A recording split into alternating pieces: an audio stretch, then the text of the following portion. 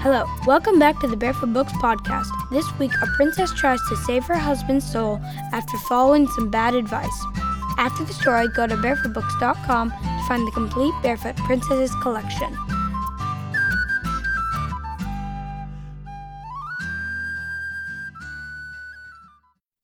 This is the story of the birdcage husband, a story that comes from Central Asia. In the land called the Beautiful Flower Garden, there lived a man who owned many herds. His 3 daughters, who were all princesses, took turns guarding his cattle. One day, while the eldest princess was watching the cattle, she fell asleep and one cow escaped. She quickly followed it and found it going through a ruby gate, through a golden gate, through a gate of mother of pearl, through a gate of emerald, into a palace of bright treasures where a great white bird sat. "Have you seen my cow?" asked the princess. "If you will become my wife, I will give the cow back to you," answered the bird. The eldest princess put her hands to her cheeks in shame. "All the world would say I was absurd. Though I lose the cow, I will not wed a bird." And though she knew her father would beat her for losing one of the herd, she fled from that palace. The next day, the middle princess went to watch the herd, and she also fell asleep. When she awoke, she too followed the hoof prints of a stray beast into the enchanted palace.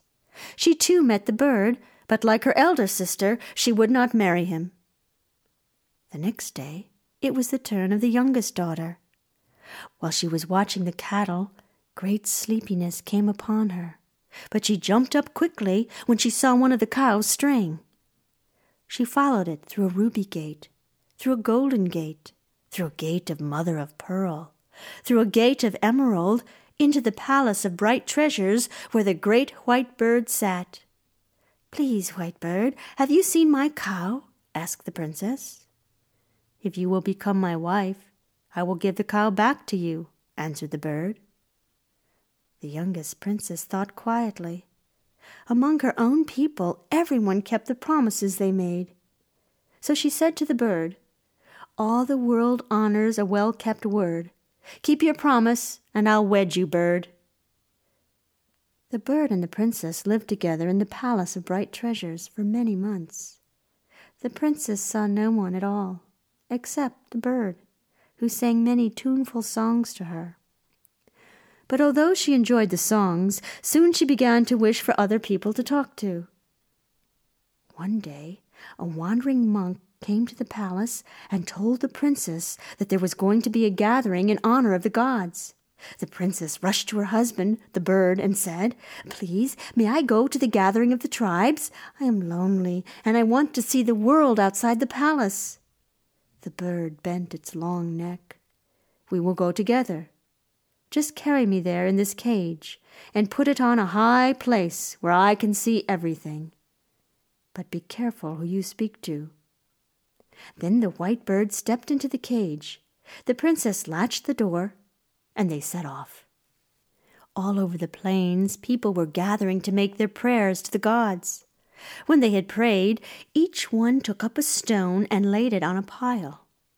Then they made their way to the riding track, where the men were competing in races. "Oh, can I see the horses racing?" begged the princess. "Certainly," said the white bird. "Set my cage on this post by the horse enclosure and meet me here at sunset." The princess rushed off into the throng. Many people turned to look at her as she passed, for she seemed so beautiful and young to be a wife. Many horsemen raced that day, but the princess only had eyes for the handsome rider of a blue-white horse. He was the best rider there. A short old woman who stood behind the princess said, "Child, who are the people cheering for? I can't see over the crowd." "It's the wonderful rider on the blue-white horse," said the princess, and she sighed. "If only such a man could be mine. But that can never be, since I have taken a bird as my husband." And she told the old woman her whole story, with tears in her eyes. The old woman, who was something of a wise woman, listened to the princess's story, then said sharply, "Dry your eyes, girl. This rider is your husband. He has been enchanted into the shape of a bird. Listen to me carefully and do as I say, because only you are able to lift the spell that is upon him." Then the old woman gripped the princess's arm and said, "Pay attention. Go to where you left the birdcage and throw it into a fire. Maybe this will lift the spell from your husband and let him return to his own form." The princess ran back to the post and found that the cage was indeed empty. She tore it down and thrust it into the fire, happy to think that this would change her husband from a bird into a man again. As the sun set, the rider on the blue-white horse returned. He saw the princess waiting there and cried out, "Where is my birdcage?" "I have burnt it," said the princess, smiling. But the rider did not return her smile. "Unhappy woman, you have burned my soul. Without my soul I cannot live on earth. I must go far away and serve the gods." Then the princess began to cry. "Oh, husband, what can I do?" The rider said, "Go to the palace of bright treasures and stand at the mother-of-pearl gate. You must strike yourself with this horse stick day and night for 7 days. If you stop for an instant, I shall be lost to you forever. If you succeed, then I shall be returned to you." The princess ran all the way back to the palace. She propped her eyelids apart with stalks of grass to keep herself awake. She took up the horse stick and struck herself for 6 days and nights until she was black and blue. But on the 7th day, her eyes began to close. At that very moment, she heard a wailing cry in the wind and knew that she had lost her husband. She went crying along the dry riverbed, calling out, "Oh, birdcage husband! Oh, birdcage husband!" For many years, the princess wandered the land, looking and calling for him.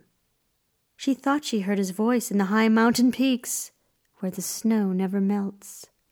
She thought she heard his voice in the depths of the frozen river. At last she came to a heap of stones that the people had made on the day that she had burned the birdcage. "Mighty gods of the wind and water, bring my birdcage husband to me, I beg you. I don't care whether he is a man or a bird, only bring him back to me." As she made her prayer, she laid a stone on the heap. Suddenly, standing in front of her was her husband in the shape of a man. But when she went to touch him, her hands touched only mist, for he was a spirit. On his back was a pile of old boots with holes in them. "My heart is joyful to meet you here," he said. "I have been a water carrier for the gods. I have walked so far that I have worn out all these boots. If you would rescue me from endless journeys, build a birdcage for me and invite my soul back into it." Out of the long grass, the princess swiftly wove a cage and sang, "Bird or man, take form again. Soul of my dear, rest you here. In death or life, I am your wife." As soon as she had sung these words, her husband stood beside her as a man and embraced her. "My brave wife, you have rescued me and brought me home to the world of men." They returned together to the palace of bright treasures and left the birdcage there, beyond the gate of emerald, beyond the gate of mother of pearl, beyond the golden gate, so that no one could harm it again. And together they returned to the tents of the princess's people, with the 3 cows that had strayed. And everyone said that no man or woman were as happy as they.